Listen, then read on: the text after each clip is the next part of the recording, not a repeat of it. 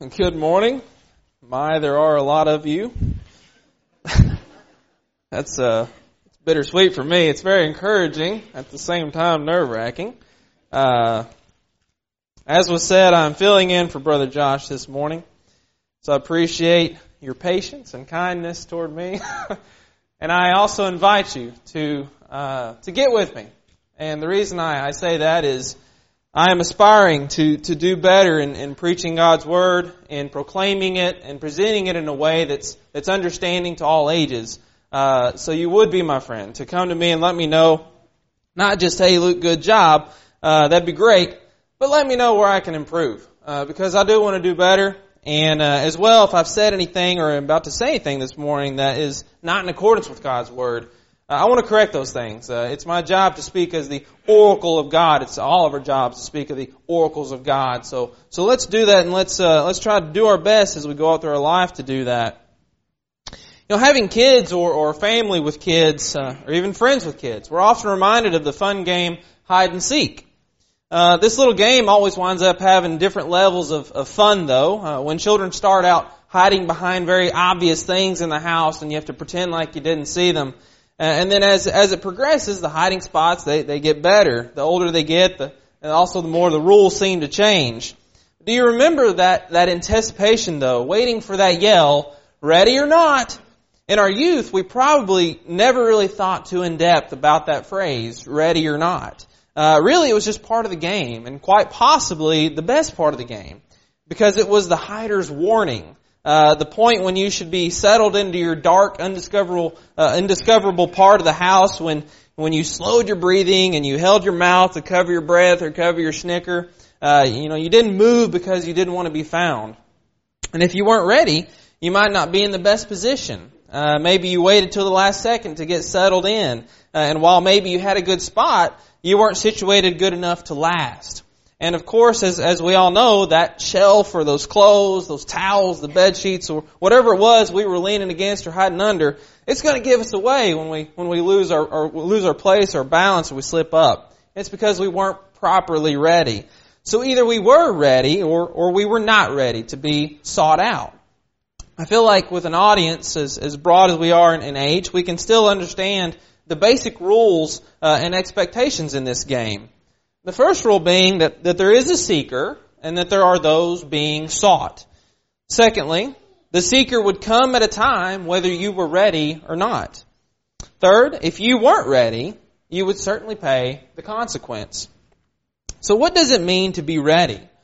Well, it really depends on what we're talking about, doesn't it? I think we can all agree that in order to be ready for something, we must have had some sort of preparation. Whether that preparation was thought, study, examination, a physical preparation, an emotional preparation, a financial preparation, the list goes on. All throughout the Bible, we see stories of those who either were or were not ready to do what they were told. Stories of those who were prepared or were not prepared for whatever was coming. And every story has a similar outcome and can help teach us a lesson in readiness, especially through preparation. If you would, I want you to be turning to Genesis chapter 6. Genesis chapter 6. This morning I'd like to take a look at some of these examples to us that guide us through both physical and spiritual preparations we should make as we ready ourselves for God. The most obvious of stories to me when I think about preparing for something major is Noah. And we're all familiar with the story, and we won't go into great depth or detail regarding the things of the ark and what was done, but rather an observation of some of the preparation that Noah did to do as God asked and the way God asked, and in order to be ready for what was coming. In context, this is Genesis chapter 6 and 7, but we're going to be reading in 14 through 17 of chapter 6. Chapter 6, starting in verse 14. Make yourself an ark of gopher wood. Make rooms in the ark and cover it inside and out with pitch. This is how you are to make it. The length of the ark, 300 cubits, its breadth 50 cubits, and its height 30 cubits. Make a roof for the ark and finish it to a cubit above, and set the door of the ark in its side. Make it with lower, second, and third decks. For behold, I will bring a flood of waters upon the earth to destroy all flesh, in which is the breath of life under heaven. Everything that is on the earth shall die.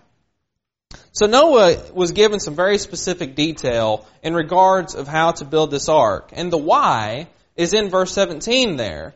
And we know that somewhere between the ages of 500 and 600, Noah built the ark. We see that in verse 22 where it says, he did all that God commanded him. First and foremost, that was obedience, direct obedience to God's command. Not only is the primary fact existent that Noah did not defy God in this, but also that Noah made those exact preparations. He prepared for this flood, building this ark the exact way God desired him to build it. Noah didn't build the ark when the rain started coming. No, he began as soon as God commanded him. He prepared for himself, his family, the beast and fowls, this great ark to save them from this flood. And had Noah not built this ark, where do you suppose we would be?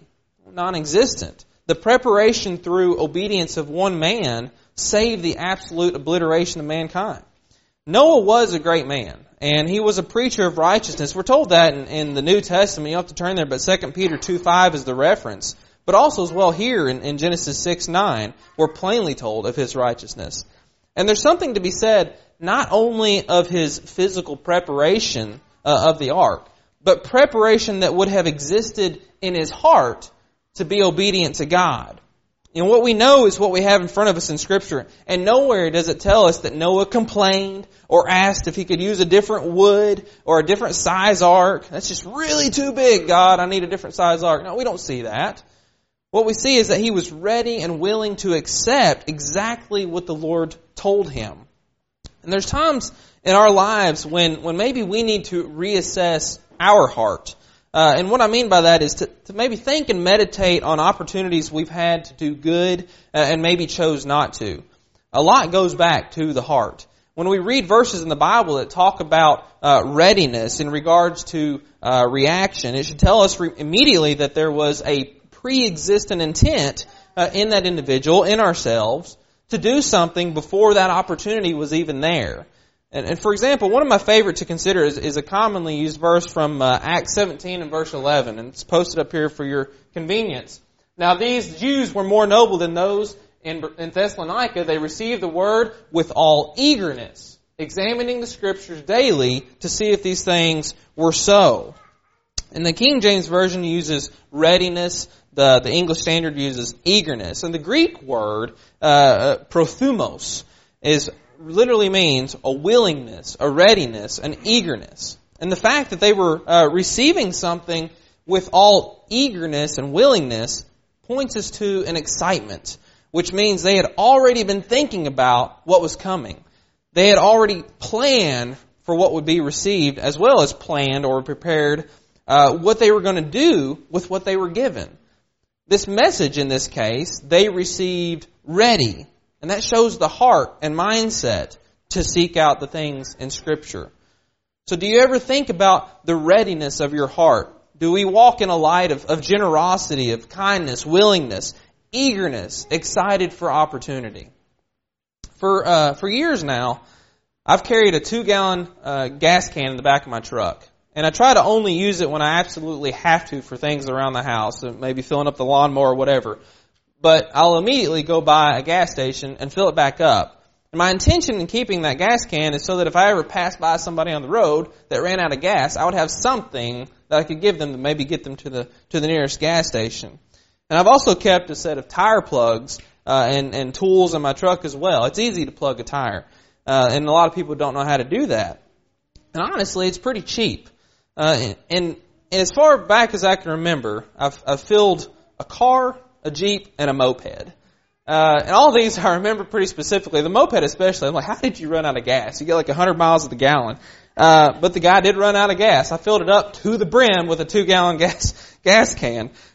So he was pretty happy about that. It cost me $4. Not a big deal. But in every single one of those conversations that I had with those folks as I was filling up whatever I was filling up or plugging the tire of was, wow, no one else stopped to even ask or help. And that really gets to me. But that statement alone, that's payment enough. I love to help. And furthermore, I love when I'm able to help. A readiness of heart doesn't have to be limited to anything necessarily. A readiness of heart expresses just that, your heart. A desire to do what we can with the abilities that we are given. And I'm not trying to brag or boast or whatever, but I am blessed. And I was blessed with a father who grew up learning how to fix cars, work on houses and small motor equipment, electronics, and he taught me those things. And I'm really thankful for that, because somewhere down the line, I'm able to help someone else. And every once in a while, it's nice to know what you're talking about. You don't have to stutter around. You can point them in the right direction pretty quickly. But it's the same effect, spiritually speaking. A readiness of heart can be by physical, financial, emotional, or spiritual means, and maybe more than that. Let's look at a familiar parable in Luke chapter 10. Luke chapter 10, we're going to be looking at verses 30 through 37. You almost had to expect that this was coming.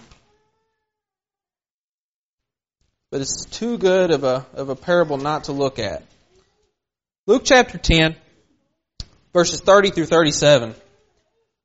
Jesus replied, "A man was going down from Jerusalem to Jericho, and he fell among robbers who stripped him and beat him and departed, leaving him half dead.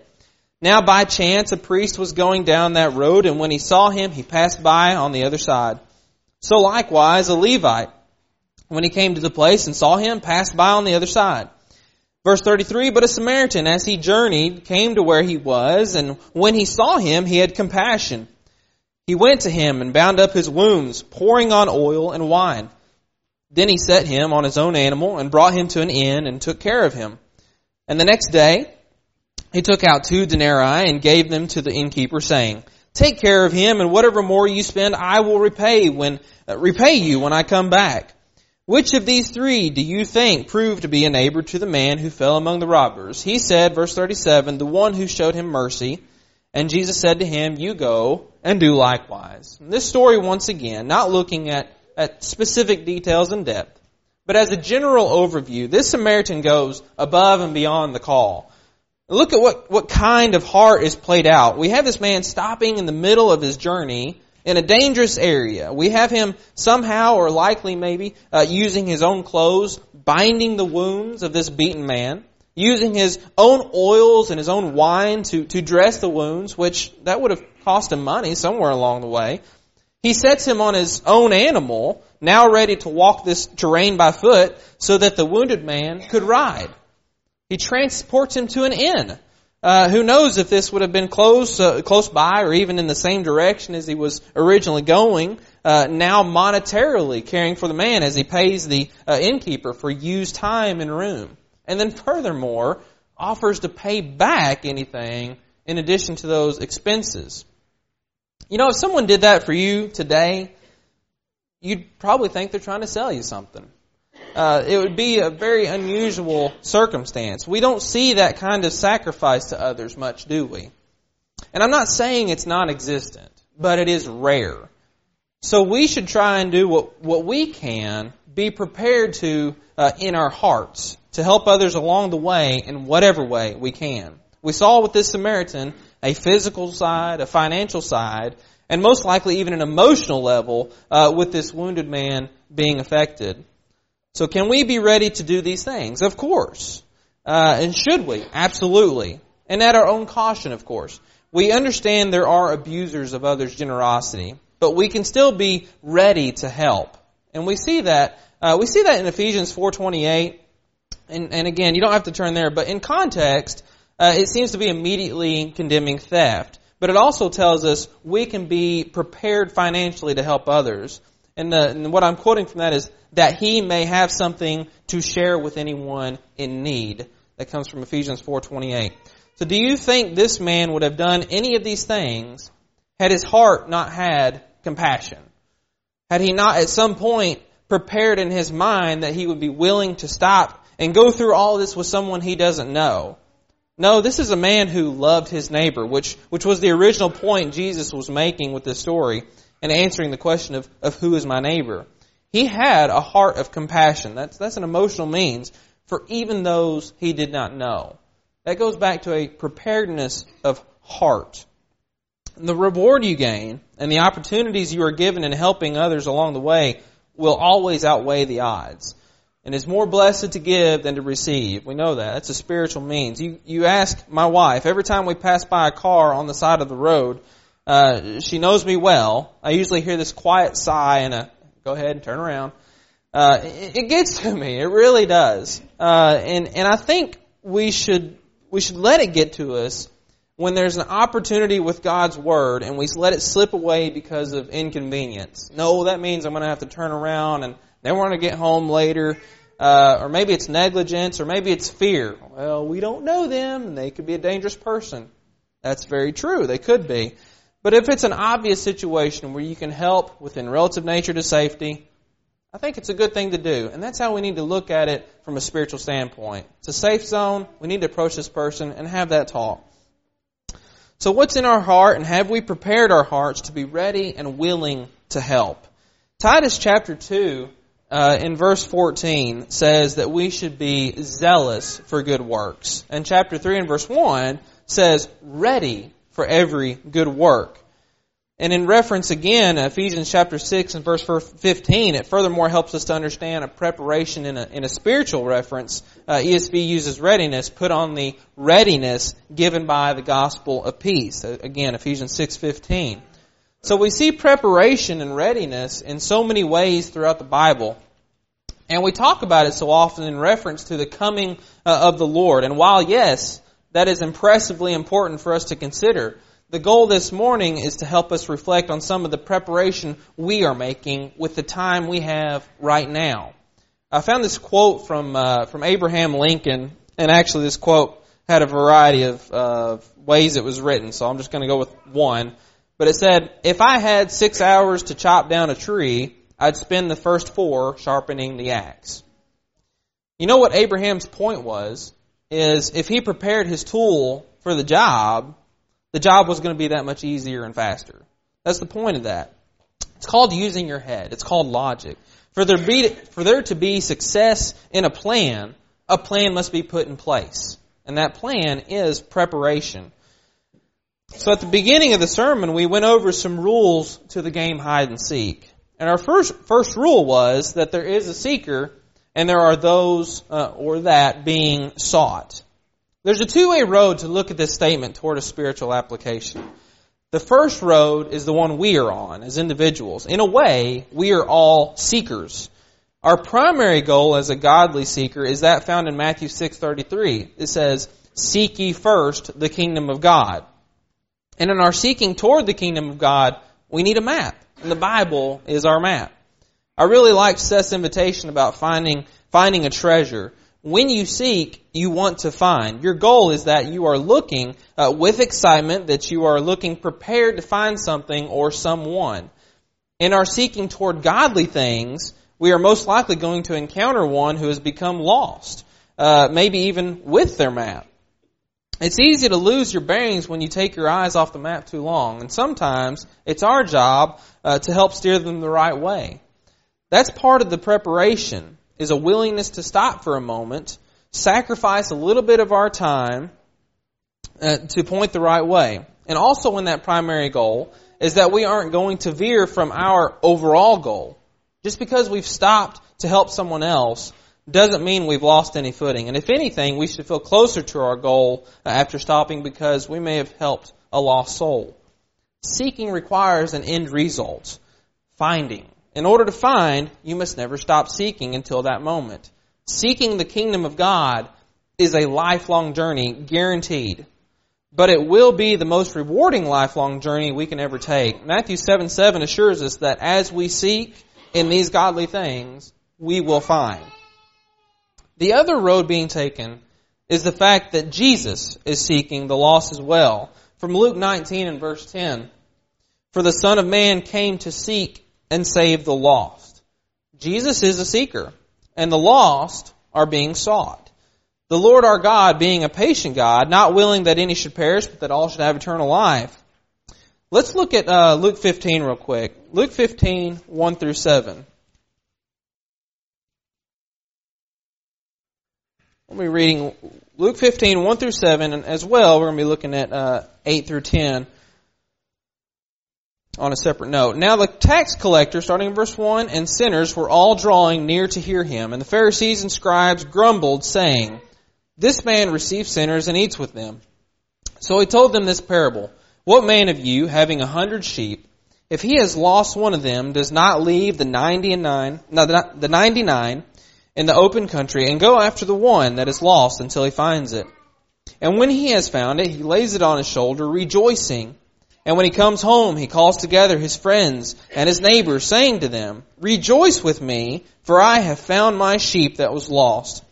Just so, I tell you, there will be more joy in heaven over one sinner who repents than over 99 righteous persons who need no repentance." We see a similar story here in verses 8 through 10. "Or what woman, having 10 silver coins, if she loses one coin, does not light a lamp and sweep the house and seek diligently until she finds it?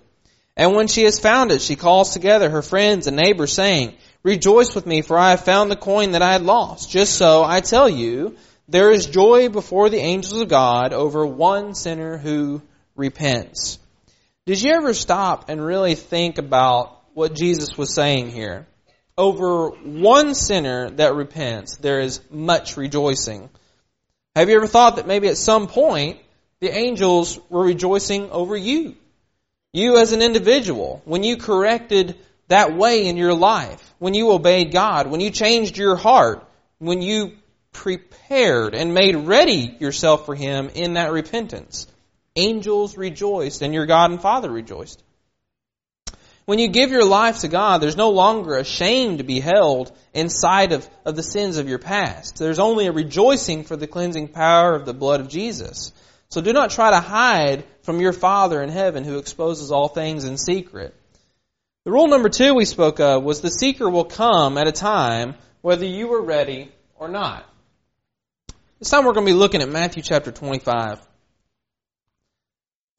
Matthew chapter 25.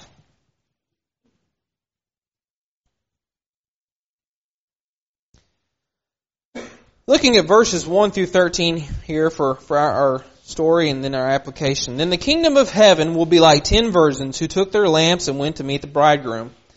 5 of them were foolish and 5 were wise. For when the foolish took their lamps, they took no oil with them. But the wise took flasks of oil with their lamps." Verse 5, "Now as the bridegroom was delayed, they all became drowsy and slept. But at midnight there was a cry, 'Here is the bridegroom, come out to meet him.' Then all those virgins rose and trimmed their lamps. And the foolish said to the wise, 'Give us some of your oil, for our lamps are going out.' But the wise answered, saying, 'Since there will not be enough for us and for you, go rather to the dealers and buy for yourselves.' And while they were going to buy, the bridegroom came, and those who were ready went in with him to the marriage feast, and the door was shut." Verse 11, "Afterward, the other virgins came also, saying, 'Lord, Lord, open to us.' But he answered, 'Truly I say to you, I do not know you. Watch therefore, for you know neither the day nor the hour.'" In this parable, we see a contrast between the virgins who were prepared and those that were not. And the fact that they made ready so that at the exact time there would be no delay was the reason they were able to meet the bridegroom at the time he came. And verse 13 is the kicker there for our point. "Watch therefore, for you know neither the day nor the hour." The pressure is put on us to be ready at all times, perpetually, and without complacency to what has been up to this point. Thinking about the word complacency, it can be the devil's tool, really. And we often get in the rut and mindset of tomorrow is just another day, and that week after week is just week after week. And eventually, we give no thought to the fact that we expect, without a doubt, that tomorrow will be just another day. It's so easy for us to get that mindset with anything because we have built an expectation based on previous experience or pattern. When that pattern changes, though, when it becomes impacted drastically, suddenly, without expectation or warning, then our mentality changes. All of a sudden, we refocus for a little while and tune in to the change, and we make preparations for the next time it could happen. It's a cycle, though, that repeats. And we should not be complacent to expectation. Danny McKibben recently gave a sermon referencing the rich fool in Luke chapter 12. Do you suppose that his expectations were that his life would end in such a manner? Or do you suppose to his expectation was a pattern and experience that he had already previously gone through? Success, it kept building. His barns were filled, and he needed to accommodate those reapings. His expectation was that it was going to keep coming as it always had. Self-satisfied with his reward, conceited and complacent to the fact that tomorrow would be exactly as today. And so that brings us to rule number 3. If you weren't ready, you would certainly pay the consequence. The rich fool, his time came. And unfortunately, his heart was not right, and he was not ready to hear what he heard. The consequence of his complacency, of his heart not being prepared, was death before expectation. Our modern day idea of being ready for something, it gets pretty skewed, doesn't it? Almost daily, it seems like we're asking our families, are you ready? Are you ready to go? Let's go. The most humorous time, though, is when I hear, yeah, I'm ready to go. Hang on, I got to get my shoes. Were we really ready to go? It happened this morning. I'm sorry. It happened this morning. I said, are we ready? I'm ready. I just need to. And that happens all the time without thinking about it. We're not really ready. I just need to clear this up. I'm ready. I just need to finish getting ready. It's oxymoronic, isn't it? And while we're simply used to that time we have to finish getting ready, that's just not the case when the Lord comes. When the seeker comes seeking, we should be fully ready. I'll tell you this, not because it has the best application, but mostly because it's just really funny. But my wife and I were playing hide and seek with the kids one afternoon. This was in the last house we had. And it came my turn to count. And as I counted and shouted, ready or not, I started seeking. I went down the hallway, I checked the kids' rooms, I checked the bathroom, got all the way back to our bedroom. Now there was something pretty obviously wrong in our bedroom. The big decorative pillows we had grown toes and brown hair. And not only that, they were pretty jiggly. And all I could say was, you've got to be kidding me. I then is my hair showing? I couldn't even reply. She put her head down. It's true. It's true. Yeah. She was not very prepared. Now, spiritually speaking, we're not going to have a moment to say when the Lord comes, hang on, Lord, I just need to clear something up real quick. I need to get down and pray real quick. Don't take me just yet. I'm not ready. Mark 13:33. Be on guard. Keep awake. Alert. Be prepared. For you do not know when the time will come. Lord willing, tonight we're going to talk about the phrase, here I come. I hope and pray that somewhere throughout this lesson maybe we uncovered a bit of revelation for ourselves to consider the fact that maybe we have become complacent in preparation. And the question obviously set before us all is, are we ready or not? Here in just a moment, Brother Derek's going to get up and sing our song of invitation. And my hope is that you're thinking about this phrase, am I ready or not? Because if this is my last moment, which very well could be, am I going to be the one that's trying to say, hang on, I knew what I was supposed to do, I knew I was supposed to get prepared, but I didn't. Will you wait just a moment for me to get prepared? All we know is that right now that we have, each second that clicks by is the only time we have to get prepared for the next thing. So if there be any who have obeyed the word of the Lord, and maybe you've fallen away, you've let something become complacent in your life, and maybe you haven't been adamantly searching and diligently seeking that which the Lord would have you to seek, we want to pray with you, and we want to pray for you to change that manner of thought, because we want you to be ready. We don't want you to be not ready. And those who have not become obedient to the word, again, this is the Lord's invitation, that you come to Him and that you prepare yourself for Him, for His coming. Prepare yourself so that you can have a home in heaven everlasting. That's what we're preparing for. This life, it's going to be gone. Very briefly, very soon. The Lord's going to come or we're going to pass away, and we want to be ready for that moment. So if you've not been baptized, I pray that you use this time to your advantage in obedience, that you come to Him in repentance and baptism. Let's do that now as we have the opportunity while we stand and while we sing.